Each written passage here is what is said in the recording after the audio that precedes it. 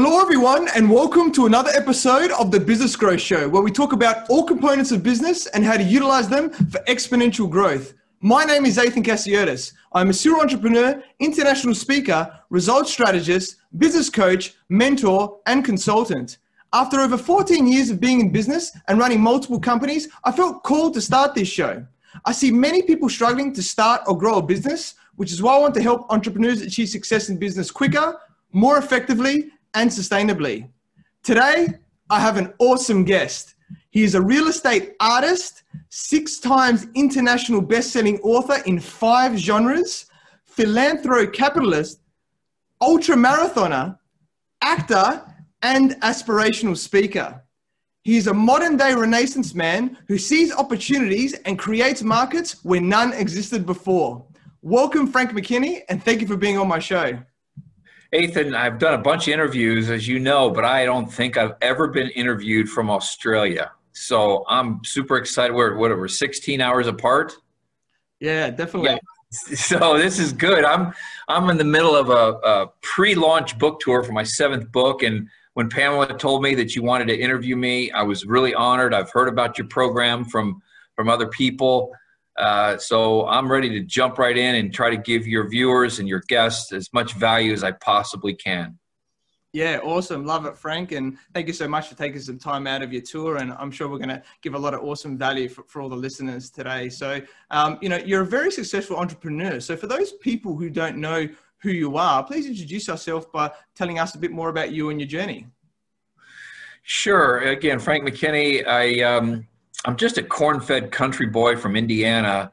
I'm a corn-fed country man now, right? I'm a little older than when I was 18 years old. I left Indiana with a $50 bill and a one-way plane ticket to just get out of Indiana. You know, there's a few times in life, I'm going to use my mouse here as an example of an eraser, that you get to turn around and erase the chalkboard of life and start over. I needed to start over. I had been in 4 high schools in 4 years.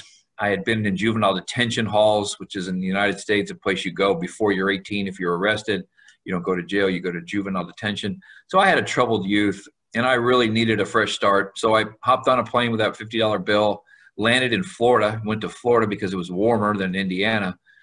And I started to pursue my professional highest calling, which we'll talk about here in a minute, ultimately led to my spiritual highest calling. In the United States, we have welfare programs that I don't believe in the welfare mentality. I don't believe in the entitlement mentality. I believe in working hard for what you have and what you've earned. And so I got a job digging sand traps on a golf course by hand, like putting a shovel in the ground and digging holes in the ground as a maintenance worker.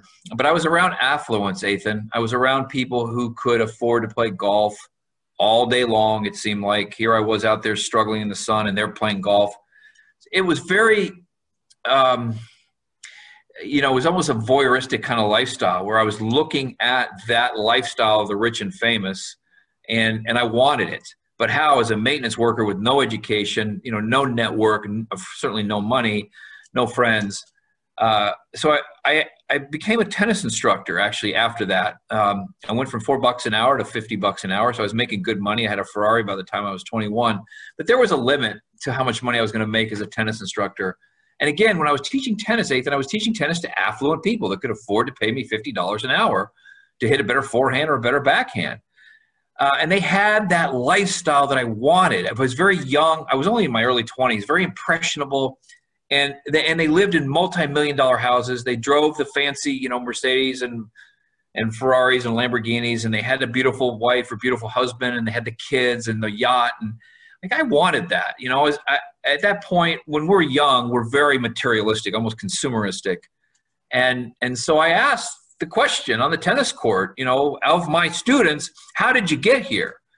And over a 2-year span of doing that, asking my tennis students how they got to live this lifestyle that I wanted, I earned what I refer to as my master's in entrepreneurship and ultimately my PhD in real estate, because the answer I got more often than not from these very successful, affluent people living in these very beautiful homes was they made their fortune in real estate. And so while I was still teaching tennis, I bought my first fixer-upper, first flip house, as they say here in the United States. I flipped it and I made $7,000. Now, this is back in the late 80s. And since then, I have just recently completed my final masterpiece. So for 5 years, Ethan, I didn't do a house worth more than $100,000. But in the early 90s, I jumped to the direct oceanfront in Palm Beach County, building homes on speculation. So I don't build them for a buyer. I wouldn't build them for you and your wife. I build them like an artist would paint a painting and hope somebody would come by and buy it. And I just did my 44th house on the ocean with an average selling price of $14.5 million over that 28-year span. And I just finished the final one, and that's what I kind of rode off into the sunset on my unicorn, so to speak, to pursue other things in life. So that's my backstory. At least that's my professional backstory.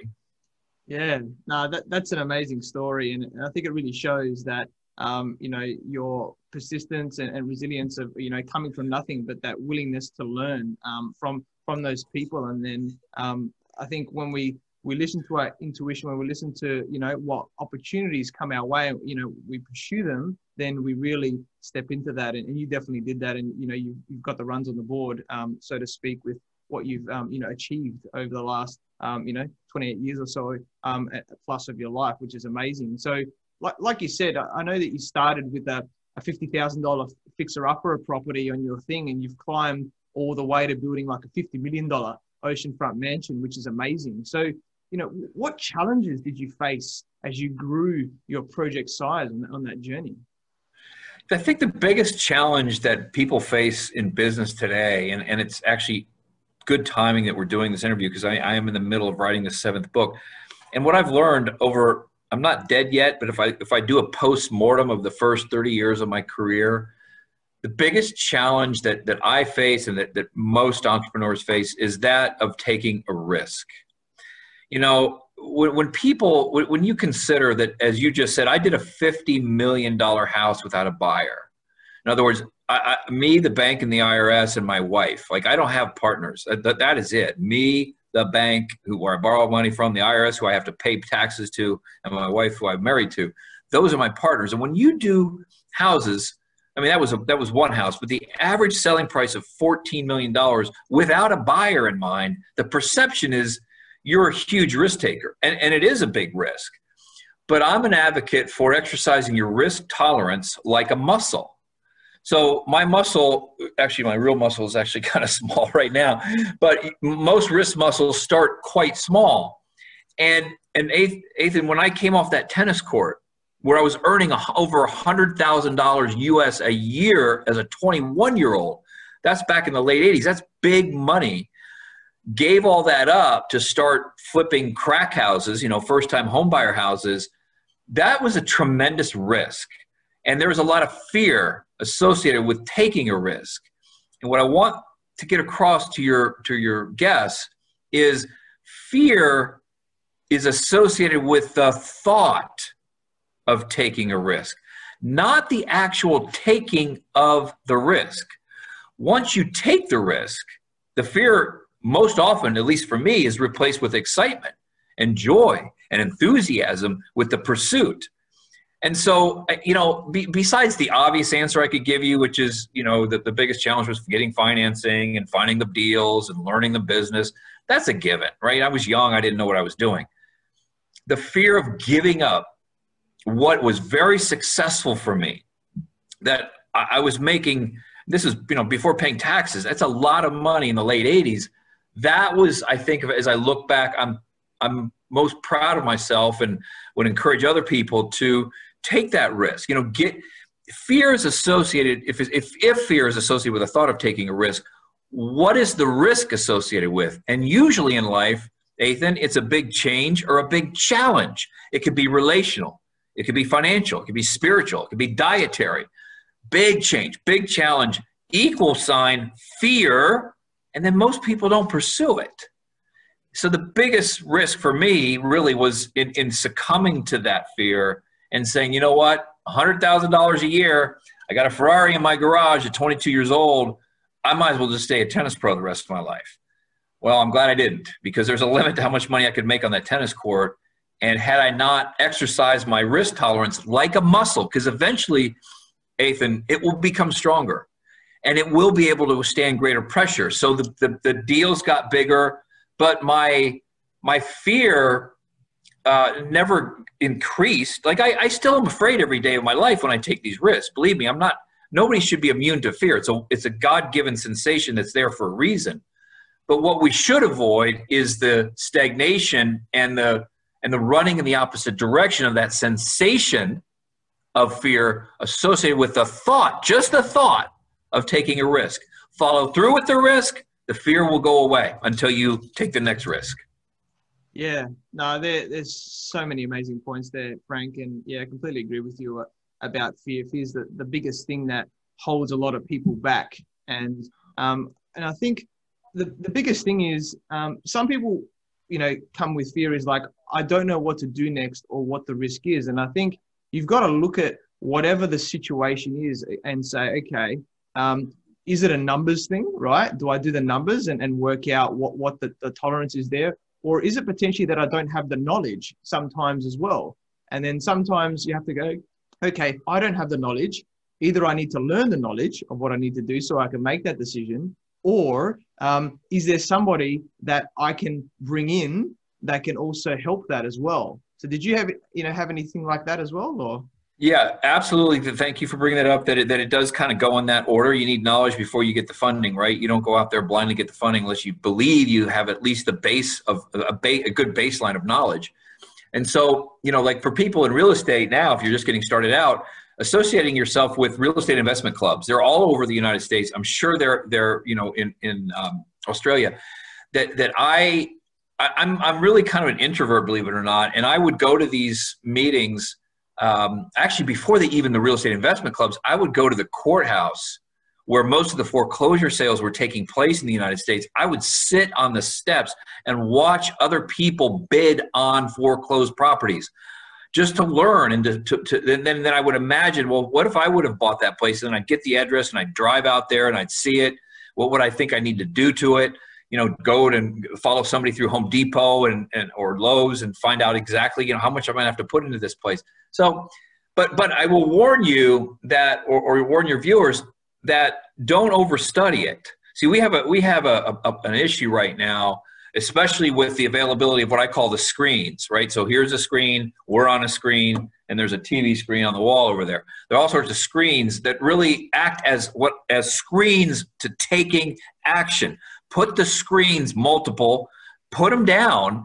Don't over spreadsheet. Don't over Google. Don't overthink your process or the level of knowledge you think you have to have.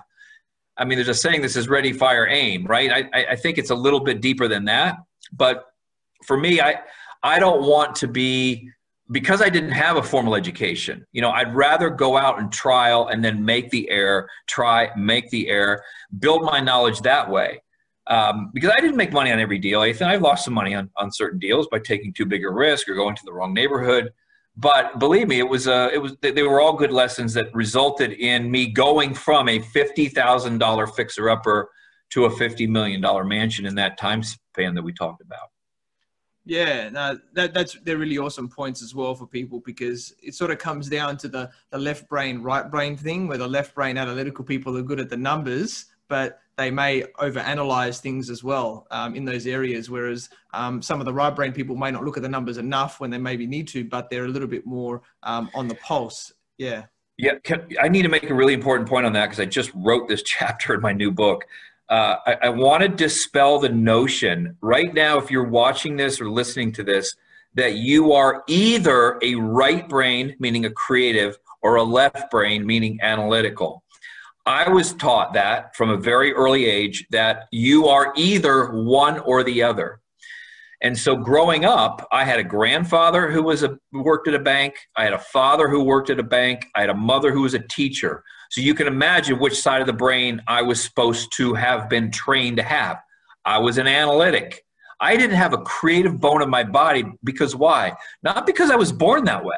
It's because I was conditioned to think that I was a spreadsheeter, that I was an analyst. I was into statistics, which, by the way, I like that. But Nathan, when I got into business, and for those of you who are watching, go to Frank-McKinney, just frank-mckinney.com. Look at some of the houses I designed.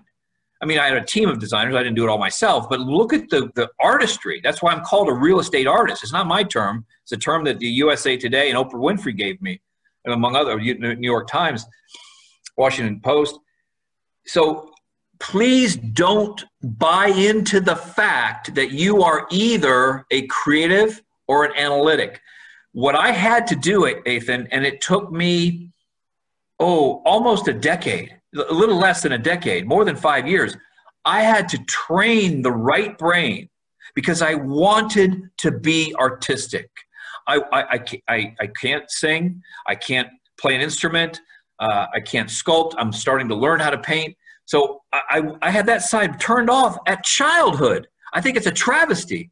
So if you have children, do not train them to believe that they are one or the other. They might be more proficient, a little bit more proficient in one or the other. That's your cue to train them in the other. Now, as a successful businessman who designs, $15 million houses and has, like you mentioned in the intro, I've written 6 books in 5 genres, soon to be a 7th book in a 6th genre.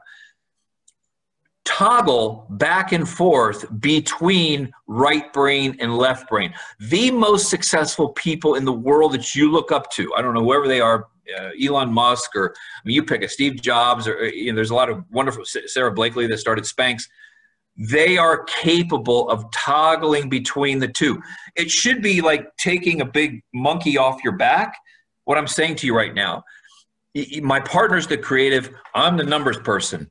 Not so. If you are the numbers person, engage the right brain. Learn. Go to museums. Start studying art. Start studying philosophy. You will open up the synapses associated with creativity, so you can toggle back and forth. And no, I don't consider myself right brain, left brain, analytic, or creative. I'm right down the middle when I choose to. Like a switch, I can turn on the right side and turn it off, and turn on the left side and turn it on. Yeah, no, that's really amazing points. And I completely agree with you, actually, Frank. And a lot of people talk between both. And I think, with me growing up, my parents are both teachers, and I was brought up more of the left brain way, right, of studying and things like that, even though I didn't finish school in the end because I didn't enjoy it, so to speak.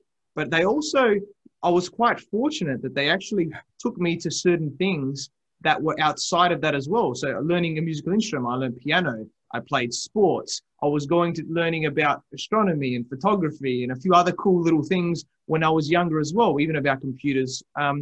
Even though I was put down more of the left brain path, there were still those tendencies. And now today, like you said, I think I have a well-rounded aspect that I look at both. Like a lot of people see me as a left brainer because I'm very good at numbers, which is sort of like my dad. He's got that math, science, physics sort of area to him, right? Of that area. That I'm very good at numbers. However, some of the big people in the world, like I'm good at speaking and all this stuff, which is more of a right brain type thing. And, JT thinks I'm a right brainer, right? With what I do. So, and I adapt to the situation, like you're saying. I think that's the biggest thing is like, when do I need to put which hat on? And once we able to meld those two together, we're actually a full business person. We don't have to rely on anybody else to help us to make decisions. We can actually, really amplify, our results, basically. It's almost like the visual I'd like to give is if you take the raw material of gold and before it's melted down and turned into a gold bar, if you're able to put together the right brain and left brain nearly simultaneously, a lot of people think, well, you got to lead with the business decision and then you get into the creative side that will set your product or service apart. You can't really do that. Sometimes you're going to say, well, maybe I lead with the creativity and the ingenuity associated with a product and service, and then I put it through the business filter. But that has to be done in milliseconds, like simultaneously, as that gold is poured into the mold. That's how you got to think about the funneling of those two thoughts, and the quicker you can toggle back and forth, and we're talking about milliseconds, if not simultaneously, the more successful I think somebody like you and people listening will be. Yeah, no, that's so awesome. And like anything, I think it's training ourselves, opening ourselves up to that, and really, putting ourselves in those situations that we can build that muscle. Like everything is like, whether it's risk, whether it's using both sides of the brain and everything like that. So, if we talk about, how important, in your eyes, is having the right mindset, to succeed in business? Well, that's the basis of my 7th book. It's a mindset book. And I'm realizing that, at the intro, like no education and no funding and no support and no friends and none of this other stuff. What I got right, I have a saying, get the mind right and the money will follow. Is an ultra marathoner, which is somebody who runs races in excess of, 50 miles, 100 miles, get the mind right and the miles will follow. And so, it's not something that comes naturally.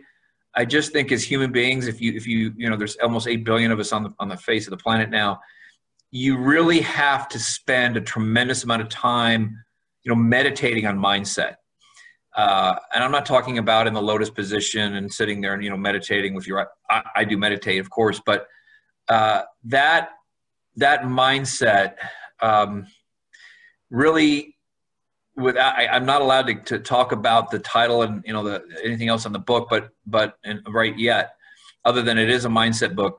But the whole process that I want to take people through is I created my own reality. I started creating my own reality 30 years ago. I wanted to be a real estate artist. I wanted to run a very large charity in the poorest country in the Western Hemisphere. I wanted to be able to run 100-mile races when I wasn't trained to do that. I wanted to be a best-selling author, even though I didn't have, I didn't have the education to do it.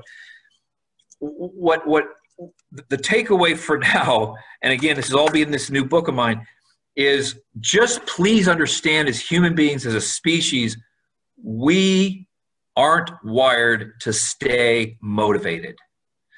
Motivation washes off and goes down the drain with the soap tonight. Assuming you take a shower tonight, if I motivated you, I failed because you feel all good and pumped up. But when you take the shower, like the soap, it's going to go down the drain.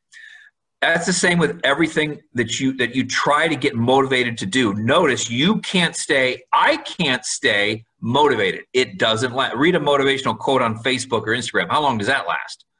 Seconds until you move on to something else. It doesn't stick with you. So don't beat yourself up over the fact that you can't stay motivated. It'll get better. Hang with me. Inspiration.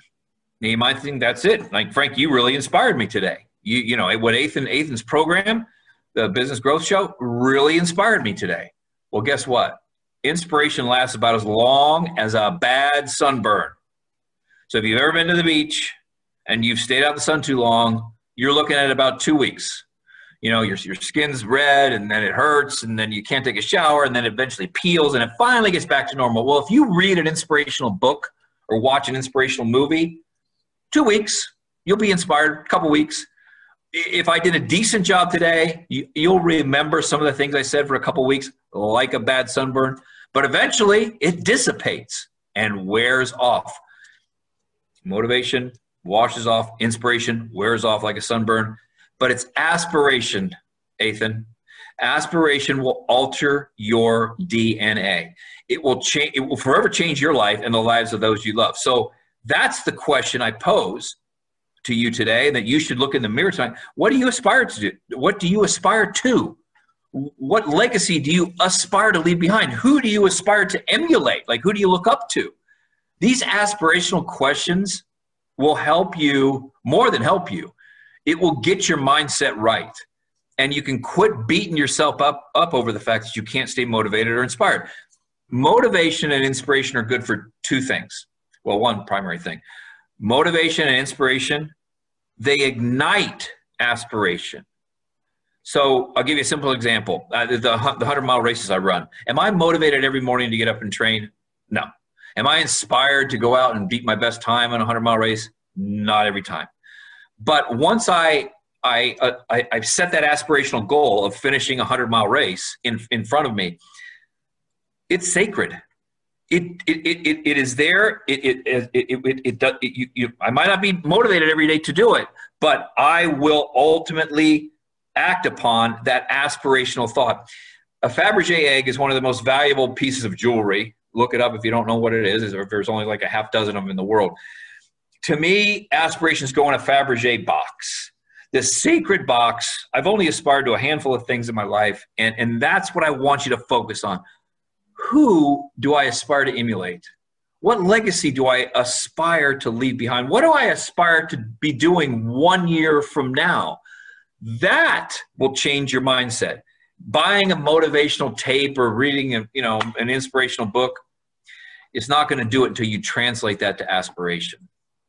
Yeah, no, they're really amazing points there, Frank. I really love that. And, the way I sort of translate to that self as well, it's definitely like looking up to those people. And it's in a simple sense as well, is understanding your why.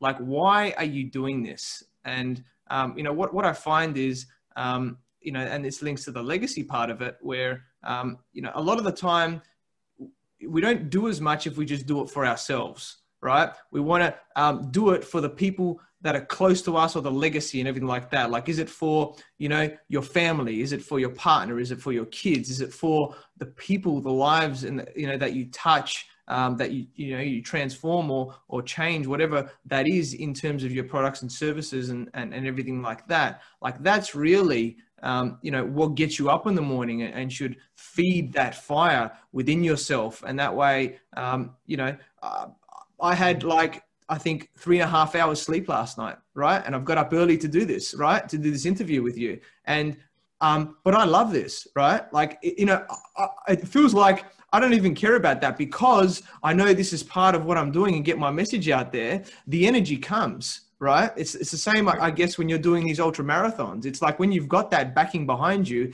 the physical aspect or anything else, the mental thing, it doesn't matter. You're focused to really just make it happen. That's what an aspiration is. It's beyond passion. It's beyond motivation. It's something that, you really, and it's not a dozen things, Ethan, throughout your life. I want to make it very easy for you. You can start with, the fun part is starting, who do you aspire to emulate? And that's the first step I take people through. So it can be a real person. It could be Elon Musk. It could be Donald Trump. It could be, I don't care. You pick the person. And it can be a fictional character. Like in my life, to make it even funner for you, what you're doing the exercise, when I was younger, I aspired to be two fictional characters. I wanted to be Willy Wonka. I thought that what he did and the way that if you want to read the best marketing book ever written, read Willy Wonka and the Chocolate Factory. I mean, that to me, or Charlie and the Chocolate Factory is the name of the book. That is the best look at the frenzy this guy created for his chocolate. And look at the elements he put into creating that frenzy. So when I saw that as a kid, I wanted to be him because I thought he was interesting and unique and eccentric. I've been able to play that role in my real estate grand unveilings for 20 years. I also aspired to be Robin Hood.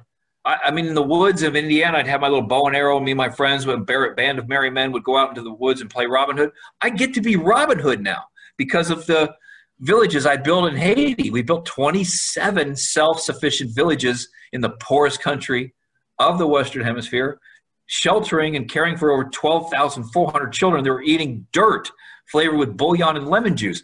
I get to play a modern day Robin Hood. I don't steal from the rich. I sell to them, but I take that money and I make. So that aspirational thought of I aspire to emulate Robin Hood, Willy Wonka.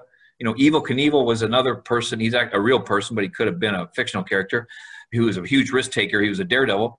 But I'm a little older than you. You should look him up, though. He's a really cool character. All the extreme sports were based upon what he did back in the 80s, 70s and 80s. That part is fun. And then so you can sample little pieces of DNA from real or fictional characters. You're still you. You're not constructing a new person. But you take little pieces that you think really fire you up, to get up after 3.5 hours of sleep and start to implement that into your aspirational goal or endeavor.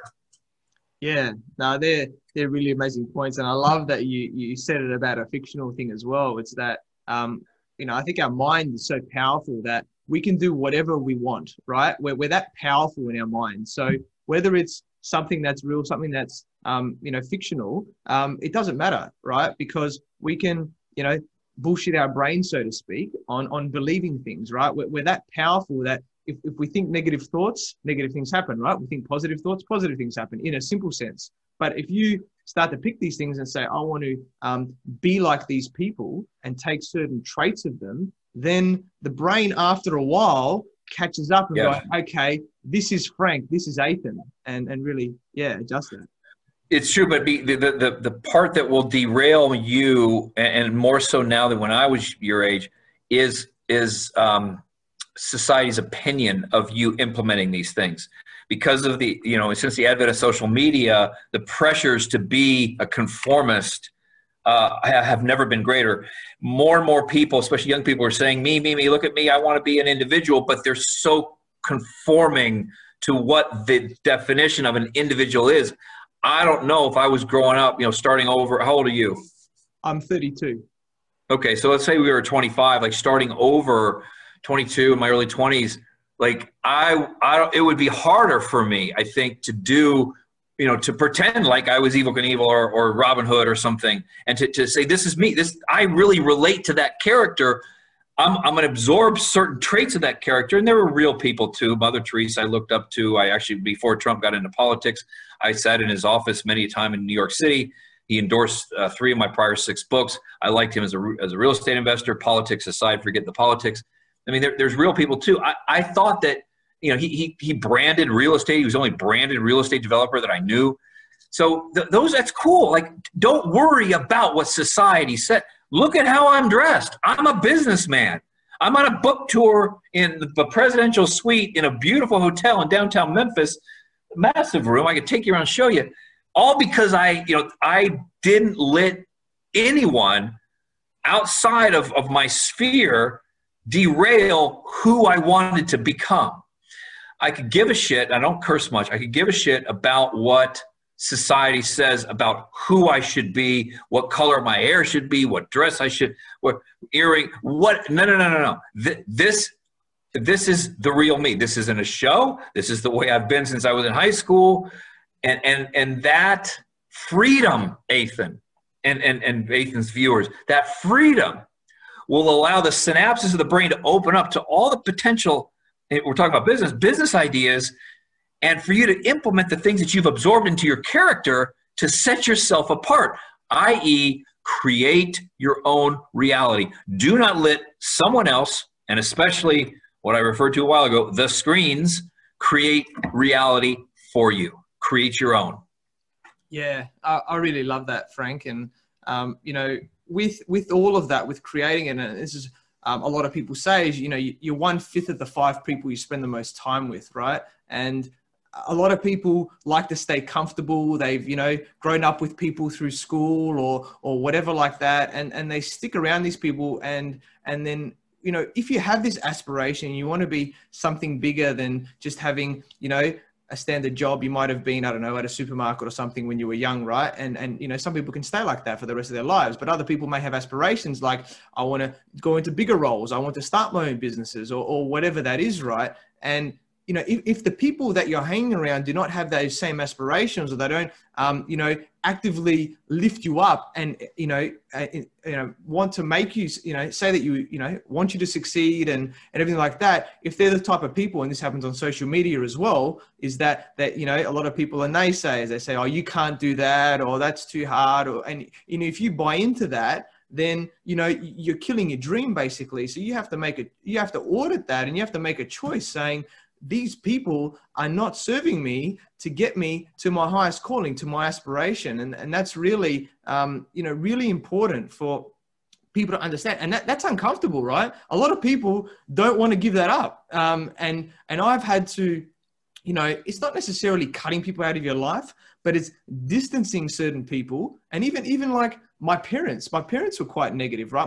When I went to move to Sydney, I grew up in Adelaide in South Australia, right? And my company wanted me to move to Sydney. My dad told me I wouldn't last 6 months in Sydney, literally, right? You'll be back in 6 months, right? And I just said, I'll prove you wrong, right? And I've proved him wrong today. And he tells me, do you use that as fuel? I use things as fuel like that when people say I can't do things, but at the same time, you've got to think, okay, who do I distance myself from that has negative mindset that doesn't bring me up? And who do I need to hang around that I want to emulate, maybe on the next steps up to there, or to, to really foster that growth?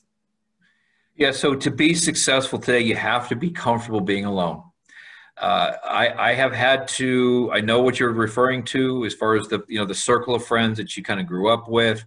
I've been away from Indiana for 30 some year, 40, I'm not 40 years, but 30 some years. I still go home, and I love my home. My mom still lives there, and some of I'm the oldest of 6 kids, and I still see them, but some of my friends are still doing the same thing. That's cool. I listen, there's only one judge, and it's the good Lord. I don't judge you for wanting to work in the supermarket at all. But as you said, if you have bigger aspirations, who you hang around with, if anybody at all. Ethan, there's a reason I work from a treehouse. People laugh at it. I've been working from my treehouse for almost 20 years. It's a beautiful treehouse, overlooks the ocean. It's too bad I'm not there. I take my computer and spin it around and show you exactly my workspace. It's 220 square feet. It's got a bathroom, a sink, a shower, a toilet. It's got a king-size bed and a loft, all in 220 square feet, which is tiny. But I gave up my main office, and I let everybody who works for me work from home over 15 years ago, before it was kind of popular to work from home, because I didn't want to be around the negativity or the water cooler talk. I needed, again, to create my own reality. I hadn't written a book, Ethan, until I built my treehouse. I've now written 6, now on my 7th, in 6 different genres. So it's, as you said, you don't have to cut these people out of your life completely. There's a time that you can create for kind of reminiscing, and I don't drink, but you could go out and go have a drink with your friends and what have you. But if they begin to bring you down, if the mindset and the discussions begin to bring you down, all I'd say is shorten the amount of time you spend with them, because there might be something cherished and sentimental about the friendship that you had back in high school or college, or when you're in your 20s. Don't blow that up just because you're Mr. Big Deal and you want to go out and set the world on fire. Be comfortable being alone, though. That's the challenge for people. They'd rather be with a group of people that don't take them anywhere than being alone and really studying and spending time meditating and like I do in my treehouse, writing my books and designing all the houses that you can see on my website. That's something that I enjoy. I have one daughter. She's the same way. She loves being alone. She doesn't mind being alone. She's 22 years old. So yeah, watch who you're hanging with. Watch how much time you're spending with who you're hanging with, but challenge yourself to be comfortable being alone. Yeah. Remember, there's a big difference between being lonely and being in solitude. Big difference. Yeah. No, really amazing points. And that's definitely something that I've come to terms with as well, that I sort of say is I haven't found my tribe of 5 people yet, but it doesn't bother me because I know that, I'm limiting, what that is, and I'm feeding myself in those times that I need to. And I've got an amazing partner that's in business as well. And we feed each other. And then, what other people we come across along the way helps to feed that as well. And I think that really helps when you've got. Don't worry, listen, I'm 25 years older than you. Do not worry about finding the 5. I do not have 5 in my life. I have it at times, but right now I do not. And it's served me very well. I have the ones that I really count on. I really count on like spiritual advisors now at this stage of my life, more than business advisors. The spiritual advisors bring out the best in business in me when I spend time with them. So have at least one of those as well. Yeah, that's awesome. And, you are a spiritual person who sees life as, having a higher calling. So how has that shaped how you live life? I think it's really important for your guests to understand that most of the time spent on your show, I'm assuming, deals with what I refer to as your professional highest calling. I define that as simply something that you do a little bit better than most, not better than everybody, but a little bit better than most, that allows you to put food on the table and money in the bank. That's your professional gift from God, your professional highest calling. And I spent the first, probably until I was, almost your age, or even a little older, thinking that was all there was, a professional highest calling. Until when I was about your age, I I was featured in another newspaper. I was on the cover. We just sold the most expensive spec house in the history of Palm Beach County at the time. And I was worried about what they wrote about me and, you know, did my hair look right? And what about the house in the background and the pictures of the rooms that they took? But on the other side of the page was if back then we read newspapers, you know, real newspapers. And if I was reading a newspaper, you know, I'm reading this side of the column. But on this side of the column, there was a homeless man being fed out of the back of a beat up old van. And I just, you know, I didn't have time for that. I was so focused on me that I actually took the paper, I folded it over so I wouldn't even look at this guy. And then I realized, wait a second, there but for the grace of God go I. This man, I mean, right the way I'm dressed, like if I had a less nice shirt, I could look like a homeless person real easy. Why did I end up on the right side of the page, Ethan? Why was I featured on this side of the page with my hands raised in triumph after a sale of a $15 million house on the ocean, when not long ago, I was leaving my 4th high school in 4 years and my 7th stint in juvenile detention? What right turns did I take, literally, to put me on the right side of the page? And what wrong turns could I have taken, or did this gentleman take that landed him on the left side of the page? It was a feature about a man being fed, again, out from underneath the overpass, like he was living under the bridge. But he looked like me. He looked exactly like me. If I didn't put a flat iron in my hair and go to the hairdresser every other month, that could have been me. And so that opened up the portal of my mind to say, I need to find out, I need to learn why I feel like shit. I didn't feel good about myself then. I was on top of the world. I mean, my success was through the roof. I had everything I wanted. Money will buy you 2 things in excess: relief and comfort. Relief and comfort. I had all the relief and comfort I could count on, but happiness eluded me. So I started volunteering at that soup kitchen and serving meals to the homeless 1 night a week for 1 hour. That's all I did. And I wrote a spiritual book called The Tap, which you look it up. It's just The Tap. You can see it on my website. You can read sample chapters. And it's a book that teaches you how to recognize life's great tap moments. When God comes down and taps you on the shoulder, calls you to more than what you've been doing now, more than just looking to make money through the Business Growth Show, more spiritual, a deeper spiritual awareness. I acted on that tap moment, Ethan, that was in that newspaper. Had I just folded it over and focused on me, I wouldn't have built 27 self-sufficient villages in the poorest country in the Western Hemisphere. So finding that spiritual highest calling allows one to kind of skip over happiness and land on joy. I'm not talking about every single day, as Frank, joy is, but knowing that there's purpose behind building these beautiful big mansions.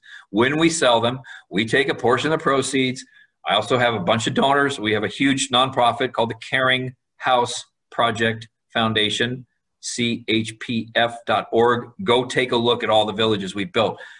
I'm a simpleton, right? I graduated high school with a 1.8 GPA, and like you, never pursued any formal education. So as a linear thinker, I'm in the housing business. I provide housing to the ultra wealthy, people who don't need another house. They have plenty of them.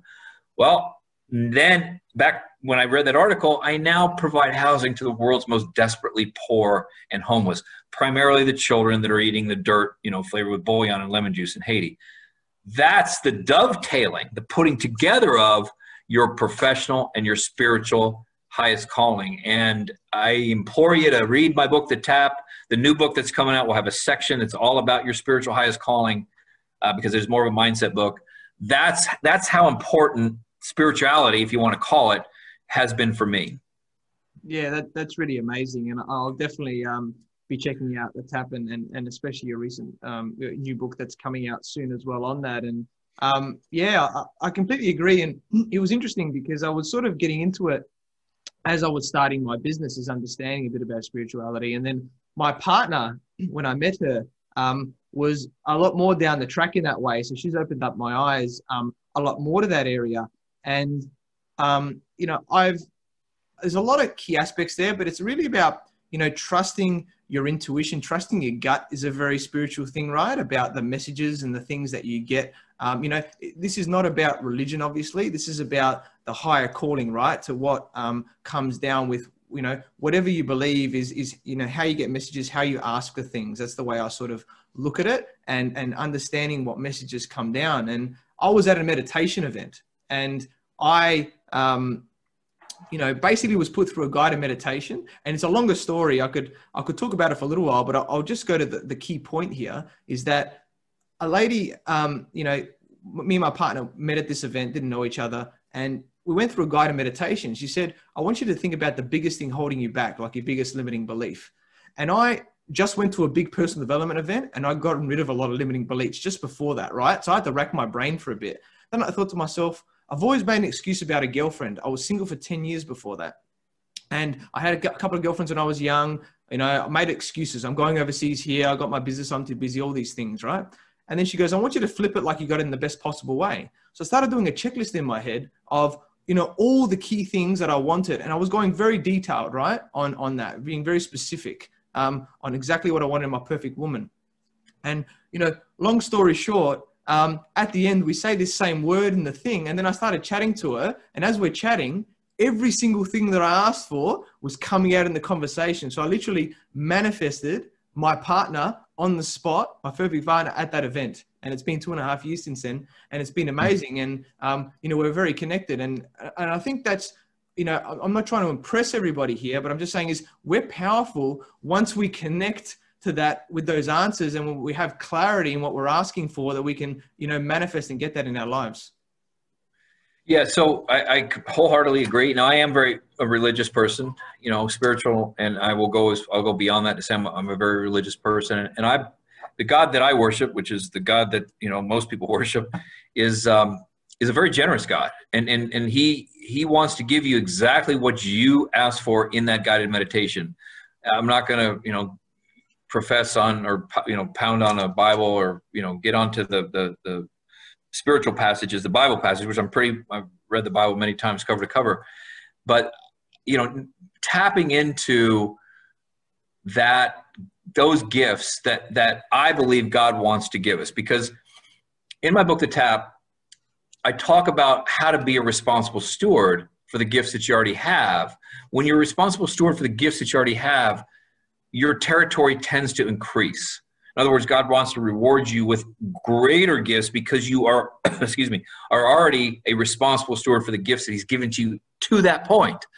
And so for you to have pretty many things in your life line up, doing really well, having that one thing missing, you're, as you said, manifesting it, and you got it, and you've had it for 2.5 years. That's how generous I feel our God is.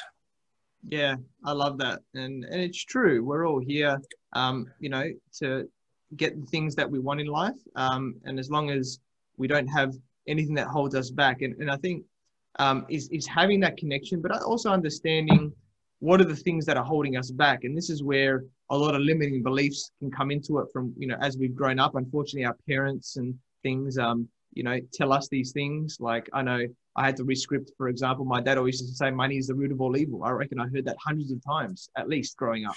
And I had to rescript myself on that. And once I realized that and rescript myself, money started flowing, right? There's a lot of little things like that we get told. So it's about, I think, one step is understanding that aspect of what are these stories or things that we've got ingrained and flipping those into empowering things. And then having the clarity on focusing on what we want and asking for it, and then really getting that as well. Yeah, and I challenge your guests to also take that to the next level and really pursuing these type of things for not just yourself. There is a great life mantra that happens to be a Bible passage, and if you're religious, it's a great Bible passage that happens to be a wonderful life mantra. To whom much is entrusted, much is required. Read Luke chapter 12, verse 48. To whom much is given, much is required. So at 32, you've been given a lot. You have an influence. You have a program. You have a business. You have a partner. You have a following. You've been entrusted with a lot, and you're going to continue to be entrusted with a lot. Therefore, much is required of you, Ethan. And for those of you who are a guest of his program right now, much is required of you too. So how responsible are you being with the gifts that you've been given? I realized from my mentors many years ago, that was the next step to bringing me to a level in life that I could have never contemplated. If you go and follow me on social media, and Instagram is just the Frank McKinney, and Facebook, just look up Frank McKinney. You'll see that many of my posts are, there's one I put up on Sunday, very spiritually related. It talks about another passage favorite of mine, Hebrews 13:2, that says, "Do not forget to show hospitality to strangers, for by doing so, some have shown hospitality to angels without even knowing it." That chapter is actually going into my book, and I'm asking people to share your Hebrews 13:2 story. Like, when have you shown hospitality to a stranger? And I implore you to pay attention to the invisible, to the forgotten, to the homeless, to the poor, to the downtrodden. How you treat them will be given back to you tenfold in the world that you live in. So when that maid comes through the door tomorrow to make up my room, I will make her feel, assuming it's a woman, make her feel like the most important person in the world. She will be asked who she is by name. She will be told that this is the most beautiful room I've ever stayed in and the most clean. She will be given a handwritten note on their stationery telling her what a beautiful job she did, and she'll be given some money. Something as simple as that could turn around a very simple life. When you get to realize you have that responsibility, that stewardship, man, does that territory grow. And there's no way with my head hitting the pillow, in that juvenile detention hall many, many years ago, could I have ever imagined I would have cared about the poor, the downtrodden, the homeless, the sick, the indigent, the invisible, like I do now. And the one thing I'm so thankful for, really, as I lay down and say my prayers at night, is that I have that awareness. That I go out of my way. When I leave this interview, I actually have one 15 minutes after we hang up, but when I'm done with that, I'm hitting the streets of Memphis. I will find homeless people. I'll strike up a conversation, not just give them money, but I want to ask them how they are, what got them to this situation, and maybe give them one of my books and move on. That's a great day for me. Yeah, that's amazing, Frank. And I think awareness is the key word there of everything. And I, do similar things. I probably don't go to the full extent of the note, which is amazing. I love the extra details that you give. But when I naturally see people, my partner always says this to me. It's like, when I see people somewhere, I always strike up a conversation. I make their day feel good. Like when you go and get a coffee or you go down the road somewhere, like brighten up their day. A lot of people don't take the time to just ask them a question or two. And that really, that creates a ripple effect that, makes them brighter, and that helps the other people, everything like that. And like you said, giving back. So that's one way of giving back, or it's even, maybe there's certain events or certain other things that you do and you can help out, as a crew member or something, where you're just giving back your time. I think time, as you know, is one of the most precious resources, whether or not it's, it's for charity or whether or not it's just helping people out. And then the universe has a way of giving back to us, is saying, this person's a giver. We need to give back more to him as well. Yeah. It's biblical: time, talent, and treasure. If you don't have the treasure, and you may not have the talent yet, but you do have one of the greatest sources of wealth, and that is time. That is another form of wealth, which is time. Share that with those less fortunate. Share it with everybody, but I think there's a calling to share it with those who really need it. Yeah, awesome. So you're a 6 times international best-selling author with 7 books coming in 2021. You're currently in Memphis, Tennessee on your 20th stop on the, You Go, We Go tour in support of pre-launch of your 7th book, which is amazing. So let everyone know, a bit more about the new book, but also about, your passion for being an author as well. Yeah, so I have these 6 books in order. The first book was called Make It Big, which is more of a philosophical book.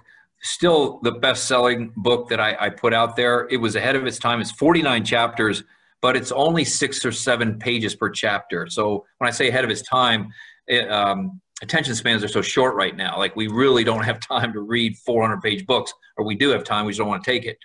So Make It Big was a philosophical book. Then my publisher said, that's great, Frank, it sold well, but you're not a philosopher. Why don't you write what you really know, which is real estate? So I wrote a book called Frank McKinney's Maverick Approach to Real Estate Success: How to Go from a $50,000 Fixer-Upper to a $50 million Mansion.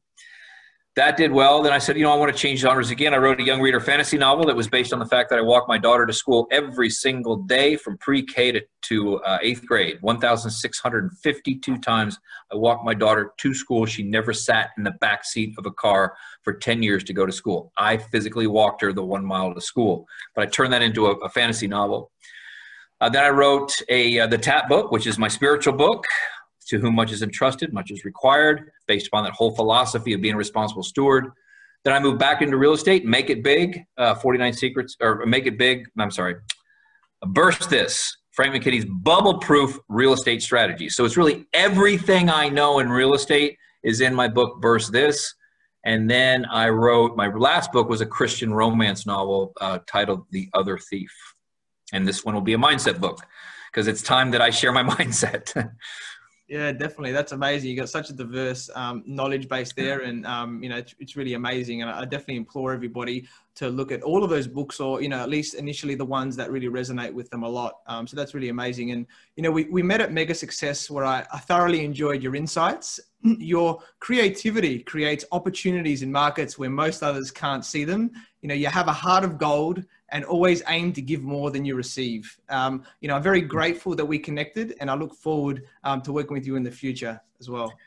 Thank you, Ethan. That's really nice of you to say. And for your guests, to see more, my website's been called a Disney on a computer or on an iPhone. If you go to frank-mckinney.com or just follow me on social, but frank-mckinney.com, you can tour the villages we built in Haiti. You can read sample chapters of my book. You can see these beautiful houses I've built, or when they open up the world again, where I'll be speaking. So visit that. But I got to thank you. I hope as a guest on Ethan's Business Growth Show, you have a tremendous asset here in Ethan giving you his time. I've been on thousands of programs before. This young man is enlightened. So listen to what he has to say and follow him and his books. Do you have a book out? Not yet. I've got a little ebook that I do have at the moment on mindset on business, actually, funnily enough. So, yeah. Good. Well, you need to follow whatever Ethan puts out there. I'm sure it's very enlightened. That's a word that comes to mind. Yeah, definitely. Thanks a lot, Frank. Thank you very much for your time today. I'm sure many people have greatly benefited from your valuable wisdom. And thank you, everyone, for watching and listening to this show, where we talk about everything on business growth. You can find me on Facebook, LinkedIn, and Instagram as Ethan Cassiotis, or visit my website, ethancassiotis.com. I completely agree with you, or do I? The only way we know is if you tune in next time. So until next time, remember that our business grows when we learn skills and take action using them in spite of fear. Have a great day.